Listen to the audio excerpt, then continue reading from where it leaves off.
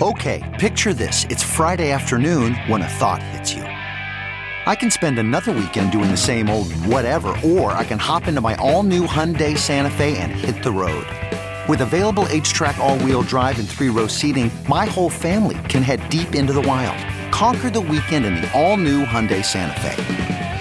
Visit HyundaiUSA.com or call 562-314-4603 for more details. Hyundai, there's joy in every journey.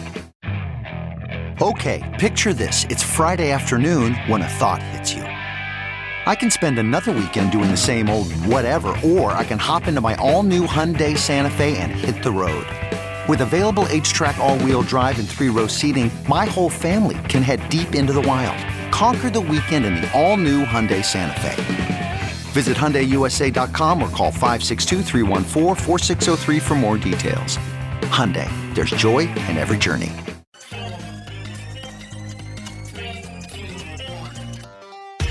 Welcome back to The Breakdown, an everyday analysis breaking down the most important stories in Bitcoin, crypto, and beyond with your host, NLW. The Breakdown is distributed by CoinDesk.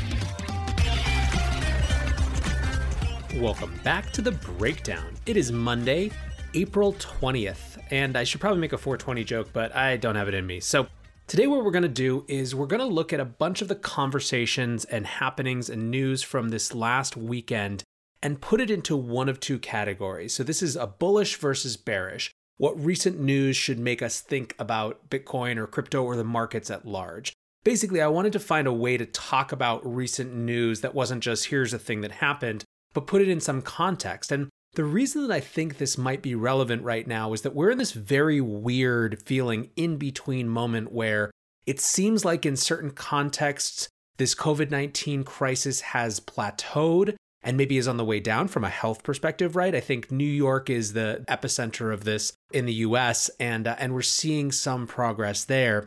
Now the question becomes how to open up intelligently, how fast different markets are going to recover, how long and how severe the knock-on effects are going to be.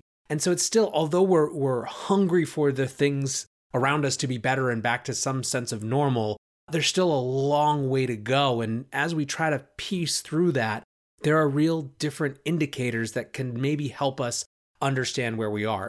Obviously, I'm going to focus a little bit more on the context of the Bitcoin and crypto markets, being that this is the breakdown and that's kind of where our focus is, but I'm not going to restrict it to that.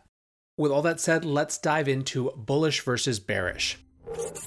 We're going to start with bearish, and we're going to start with probably the biggest conversation in the crypto world this weekend, which is the D-Force hack. So first, what happened? And then second, why is it bearish? Well, what happened? D-Force is a China-based DeFi startup. They run a lending protocol called LendFMe, and they had recently integrated in January with IMBTC, which is an Ethereum token pegged one-to-one with Bitcoin. Well, that seems to have caused quite a problem. Over the weekend, $25 million that were locked up in LendFMe through D-Force were exploited and basically gone almost immediately.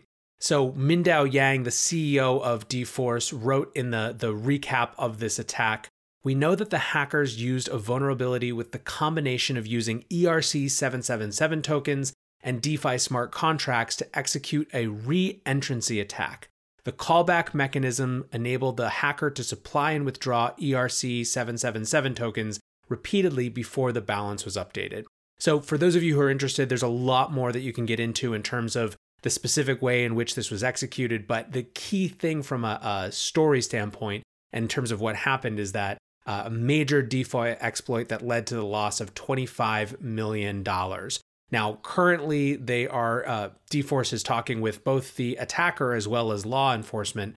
So we'll see what happens, right? The story isn't exactly done, but that's the big banner headline. 25 million gone in a DeFi exploit. Why is this bearish? Well, I don't think this is super complicated, but let's get into the specifics.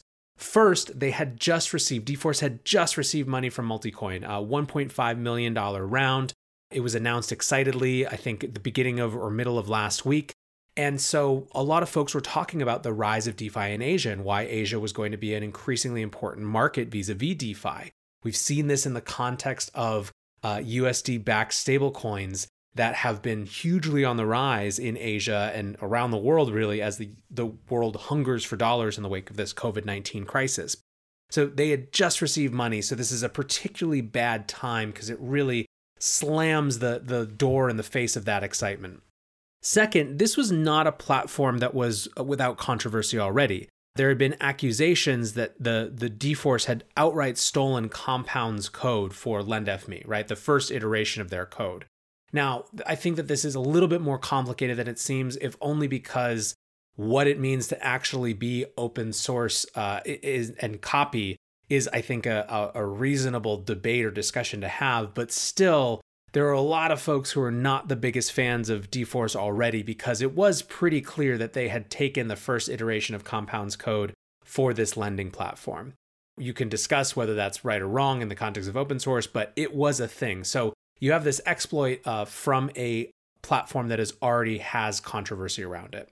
Third, this was apparently a known vulnerability, this IMBTC hack, which had been used in other exploits and which had been discussed in an audit of Uniswap by Consensus last year. So that's really kind of rubbing salt in the wounds when it's one thing if there's new exploits, unknown unknowns that happen, which still, by the way, hugely increase the risk profile of DeFi as a whole. But when it's a known potential exploit and it's not addressed, it just seems extra irresponsible. So that's a third part about why this is so bearish. Fourth is just the obvious one, which is what this does to the DeFi narrative, right? DeFi had been surfing on a wave of excitement and look at all these things that it can do and, big interest rates for lending and holding your assets, locking up your assets, and then a huge vulnerability comes along. Now, this is a kind of still secondary platform relative to, I think, a lot of the main brands in the space so far, even though it was growing quickly. And so there's countervailing forces, right? Like at least this wasn't MakerDAO. Still, the biggest challenge that DeFi has is for people to believe that it's not just going to be an endless series of exploits, that it's actually safe, and that it can be safe in a way that preserves decentralization. And that's a very, very tough task. This sets that back. And I think it sets it back at a time when DeFi really wanted to be pitching and articulating a narrative for itself in a post-COVID-19 world where people want a different type of larger financial system. It seems, frankly, that this just isn't ready for prime time, or at least this type of thing increases people's perception and belief that it isn't ready for prime time exactly at the time when it would be good to be ready to move in. So it's just bad timing, but I think highlights the risks and why DeFi is still so nascent. I don't think it's the end of DeFi by any stretch of the imagination, but it was a rough couple days. It's a rough exploit, and certainly the community is grappling with it now. That's our first bearish in bullish versus bearish. It's hard to say. Let's move on. Next up, we have bullish. Another widely chattered about bit of news was that the Renaissance Technologies, which is a hedge fund that manages something like 75 billion, or really a collection of funds that has 75 billion in total assets under management, has opened the door in a legal filing to investing in Bitcoin futures via the CME. Specifically, they are open to investing in Bitcoin futures via the CME through its 10 billion medallion fund, which is a smaller fund within the larger 75 billion.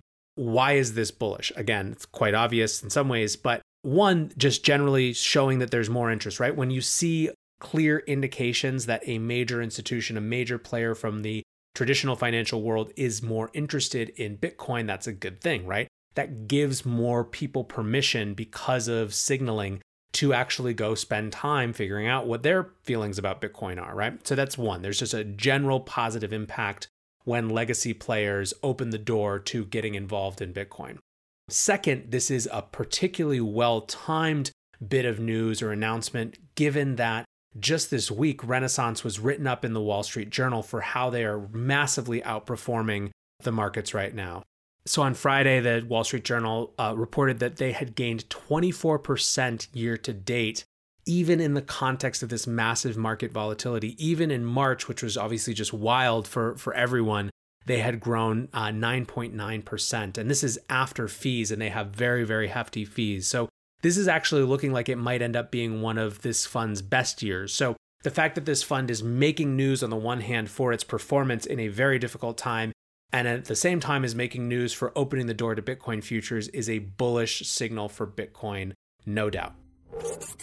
All right, our next up is another bearish. We're going to talk about oil. And like I said, I'm focusing mostly on the Bitcoin and crypto context, but it's hard not to see everything as somewhat connected in this crazy moment. So what happened? The price for a barrel of crude to be delivered next month, so futures, fell 40% to $11 in Monday's trading, which is the lowest price in 2 decades. Now, it's no secret that oil has been just battered, and this was going on almost independently initially of coronavirus in the context of this kind of issue between the Saudis and Russia in terms of production. But it's being exacerbated now by the huge demand shock of COVID-19, right? People just aren't using oil. They don't need oil. We're not moving around. And so there's all this oil floating around in the markets because of this other thing going on. So you have a supply shock, a massive supply increase, and a demand shock all at the same time. And it's creating just chaos in the oil markets from a financial standpoint. Why is this bearish? What does this have to do with what we're spending our time on over here in Bitcoin and crypto?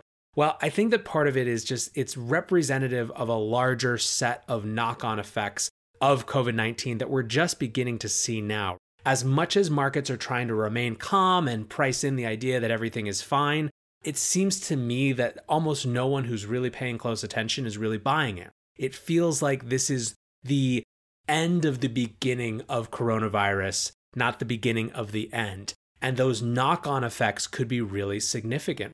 China is reporting fears around a potential food crisis. So it's not like this thing just goes away. It's not like we just kind of press a button and everything is back. And so in that context, there are a large set of actors for whom Bitcoin remains a risk-on asset. We've seen this over the last month and a half that when people had to flee to liquidity, when people had to flee to cash, Bitcoin got caught up in that as well. And so while the rest of the market remains volatile or even goes back down again, Bitcoin is likely to remain suppressed as well. So in that way, this is bearish, right? The things that go on in the larger markets, which I'm using oil as kind of an example right now, do potentially have an impact on Bitcoin. Now, there's a whole bunch of caveats with the bearishness of this one. Caveat 1 is that it's really all about your take in terms of your time preference as it relates to bearishness. Obviously, the short-term price of oil doesn't actually have anything to do with Bitcoin as an asset and the value proposition of Bitcoin as an asset. So for those who are looking at this as a larger period of crisis, which frankly is what kind of Bitcoiners are pretty well suited to, it's a good buying time, right? If the price goes back down, they're going to see it as a good buying time. One of the things that last month's crash really showed us is where that bottom level of buyers of last resort, hodlers of last resort exists, and it's pretty strong. That's part 1 of the caveats. Caveat 2, to the extent that markets do continue to flail, and to the extent that the position of central banks is to intervene at all costs, to have unlimited cash, to have unlimited credit and lending facilities, it continues to make the intellectual point for Bitcoin, which really just keeps pushing this industry to new people, right? From a narrative perspective. And in fact, that caveat number 2 perfectly brings us to our next bullish indicator, which is stimulus cash on Bitcoin. All right, stimulus cash on Bitcoin. What happened and why is this bullish? So what happened? Coinbase noticed a spike in $1,200 deposits. So obviously last week, US citizens finally started to get their stimulus checks. And Brian Armstrong, the CEO of Coinbase, posted a picture of a chart which showed basically the percentage of transactions on Coinbase that were exactly $1,200. They had been floating for a long time around 0.1%, right? That's their base level. And suddenly they spiked at the exact moment that these checks started to hit, 4x growth to 0.4%. So 0.4% of these transactions were exactly $1,200. Now, CoinDesk and The Block went out and talked to other exchanges. They talked to Binance, who seemed to confirm the same. This is a little anecdotal. There's a lot of information that we don't have or context that we don't exactly have. But still, I think it's highly unlikely that this is a pure coincidence, right? When you see just how precisely this bounce lines up with the actual distribution of these $1,200 deposits. So why is this bullish? I don't really think I need to go that deep on that. Obviously, the fact that there are people who are taking and choosing to deploy this capital, this influx from the US government into Bitcoin shows that there's a real strength at this base hodler market and potentially strength in new people who want to come in. Obviously, there's a lot of folks for whom that $1,200 not only is not expendable on Bitcoin, but is barely going to be enough to cover what they have going on. But it is good to see that for those folks who don't need that money immediately, but who, because of the way that the stimulus worked, still got it, are deploying it against this asset that we're so excited about. All right, one more round of bearish and one more bullish. So bearish first, Russian cash hoarding. This is a little bit of a weird one, but bear with me for just a minute. So what happened? This was from a CoinDesk article that was relating something from BNN Bloomberg. Basically, 1 trillion rubles were withdrawn in March from ATMs and banks, which was more than all of 2019 in Russia. So basically, whereas the US, folks in the US as the coronavirus hit were hoarding toilet paper, Russians were actually hoarding cash. Now, why were Russians hoarding cash and the US weren't? I think you can debate a lot about different kind of psychologies, different banking infrastructure, different banking rules around taking out cash, different perceptions in media about what the impacts might be, yada, yada, yada. But the key point from a what happened standpoint is more was withdrawn in March than was withdrawn in all of 2019 in Russia. So why is this bearish? One of the subtexts, one of the potential second order effects of coronavirus and this crisis is more and more incentive and more justification for governments to eliminate cash entirely. So there's a lot of different pieces of that narrative, but the health impact is one of them that's been the most surprising, right? So if the coronavirus can live on cash, that's one thing. Even issues with technology that as it exists now, where you have to press a pin pad or whatever as you're paying with your ATM, all of these things suggest for more digitization of money, which on the one hand brings with it a lot of benefits of convenience, but the biggest issue, of course, is privacy. We're dealing with so many new privacy issues or expanded privacy issues because of COVID-19. Right now in the US, we're having a national conversation about contact tracking and tracing that relates to how we manage a continued public health threat. And that was a part of a conversation last week on the show as well. So this idea that folks in a country are withdrawing a huge amount of cash, I think is going to naturally make governments want to have more control over how cash is withdrawn. And if you do have a purely digital system or a massively primarily digital system, you can exert more control over the actual flow of cash, right? Of money in ways that might not be great for individuals, even if they are justified on the basis of keeping the system running. So I think that this Russian cash hoarding is one tiny example of a much larger phenomenon that is bearish for those who think that privacy preserving cash is an important part of the monetary ecosystem, which is that governments just have more incentive and more justification for trying to eliminate cash than at any time before. So that's our last bearish. Let's get to our last bullish. This is a fun one. This is a great story of community. Yesterday, Huddle American, who's a very vocal Bitcoiner on crypto Twitter, on Bitcoin Twitter, wrote a thread that started, "I don't have to tell you things are bad. Everybody knows things are bad. It's a depression. Everybody's out of work or scared of losing their job. The dollar buys a nickel's worth. Banks are going bust. Shopkeepers keep a gun under the counter." And it goes on. And it's basically a big invocation to go sack stats. So later on in the thread, he says, "I want you to sack stats. I don't want you to protest. I don't want you to riot. I don't want to write your congressman because I wouldn't know what to tell you what to write." And it ends, "But first, get up out of your chairs, open the windows, stick your head out and yell and say it. I'm stacking sats and I'm not going to take this anymore." And then he says, "Lol, I got bullish off my own tweet, had to do it." And he showed a purchase record of more BTC. So this is fun. This is very on brand. This is part of what I think makes the Bitcoiner ecosystem so interesting and so fun, is that it has these voices who are unafraid of just being perma-bulls and screaming over and over and over for anyone who needs to be reminded of how big a base community there is. And when we're talking about trying to invent and frankly meme our way into a new way of looking at money, you actually kind of need those missionaries, right? There's no way around it. So that was the original context. And then a person by the name, or who goes by Atlas, at ANCAP Children, wrote, "You can only respect when a man puts his money where his mouth is. I salute you, sir. And if minimum wage in my country wasn't 2,500 USD per year, I would be buying sats like a crazy person. I've been doing my part, though. I'm not all talk. It took me 2 months and it's almost nothing, but here's what I got. Greetings from Colombia. I will never let them steal my money again. You inspire me, bro, for real."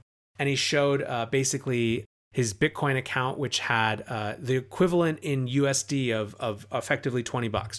And so this is a person who's from Colombia, who's, bought into this idea of Bitcoin. He wants a way to have his wealth in a place where it can't get stolen, either literally or figuratively in the context of inflation. And so HODL American responded, "Send me an address." And here's what happened next. HODL said, "Boosted, good luck on your journey. You cannot sell the million sats I just sent you for 10 years. That's our deal man to man."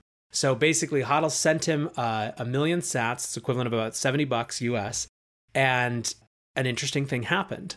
Other Bitcoiners started to chime in. And all of a sudden, there were 50 people who had sent him a few sats, and then 100 people who had sent him a few sats, and then 150. And all of a sudden, it became this mission to get Atlas to be a full whole coiner. And when all was said and done, close to 200 people contributed across Lightning and other ways, and he became the world's newest whole coiner. What is cool about this? I mean, first, obviously, an individual's life changed, and I don't ever want to diminish that, right? It's so easy when we talk about big patterns and big trends to lose sight of individuals, but this is a person for whom arguably their life just changed in a meaningful way because of a random set of internet strangers and internet interactions. So that's one. Second, I love when you see Bitcoiners putting their money where their mouth is as a community, right? This is a group who are often unwilling to even be called a community. I think that most Bitcoiners would rather be seen as a set of people with a kind of a similar outlook who can come together when they need to do things to influence the world, but also who operate in kind of their own spheres. And I love seeing that these moments where they actually do come together and they manifest a community, even if it's for just a short time. So that's part two. Part three, individual acts matter. It matters when you have these stories. These are the things that change people's sense of the possible. People's sense of the possible is dictated by what they have seen, what they have experienced. When you have the example of this group of people who are interested in this different future of the world actually showing up and doing something, it's going to impact how people look at that group of people. Now, maybe it'll only be insiders who know this, but who cares? Right now, it's okay for us to be focused on who we want to be as insiders, who we want to be as early adopters. That's going to set the tone for when new people come in. So I loved seeing this. I think it's an amazing community initiative that just kind of spontaneously happened. It's the type of thing that couldn't happen outside of the context of Bitcoin and the internet. So I love it. It's as bullish as you can get to me. All right, guys. So that is bullish versus bearish. A few different stories, a few different conversations from the weekend and where they leave us. Like I said at the beginning, I think we're in a weird in-between moment where there's going to be a lot of mixed signals for a while. There's going to be things getting better, things getting worse, things that we didn't realize would be better, things that we didn't realize would be worse.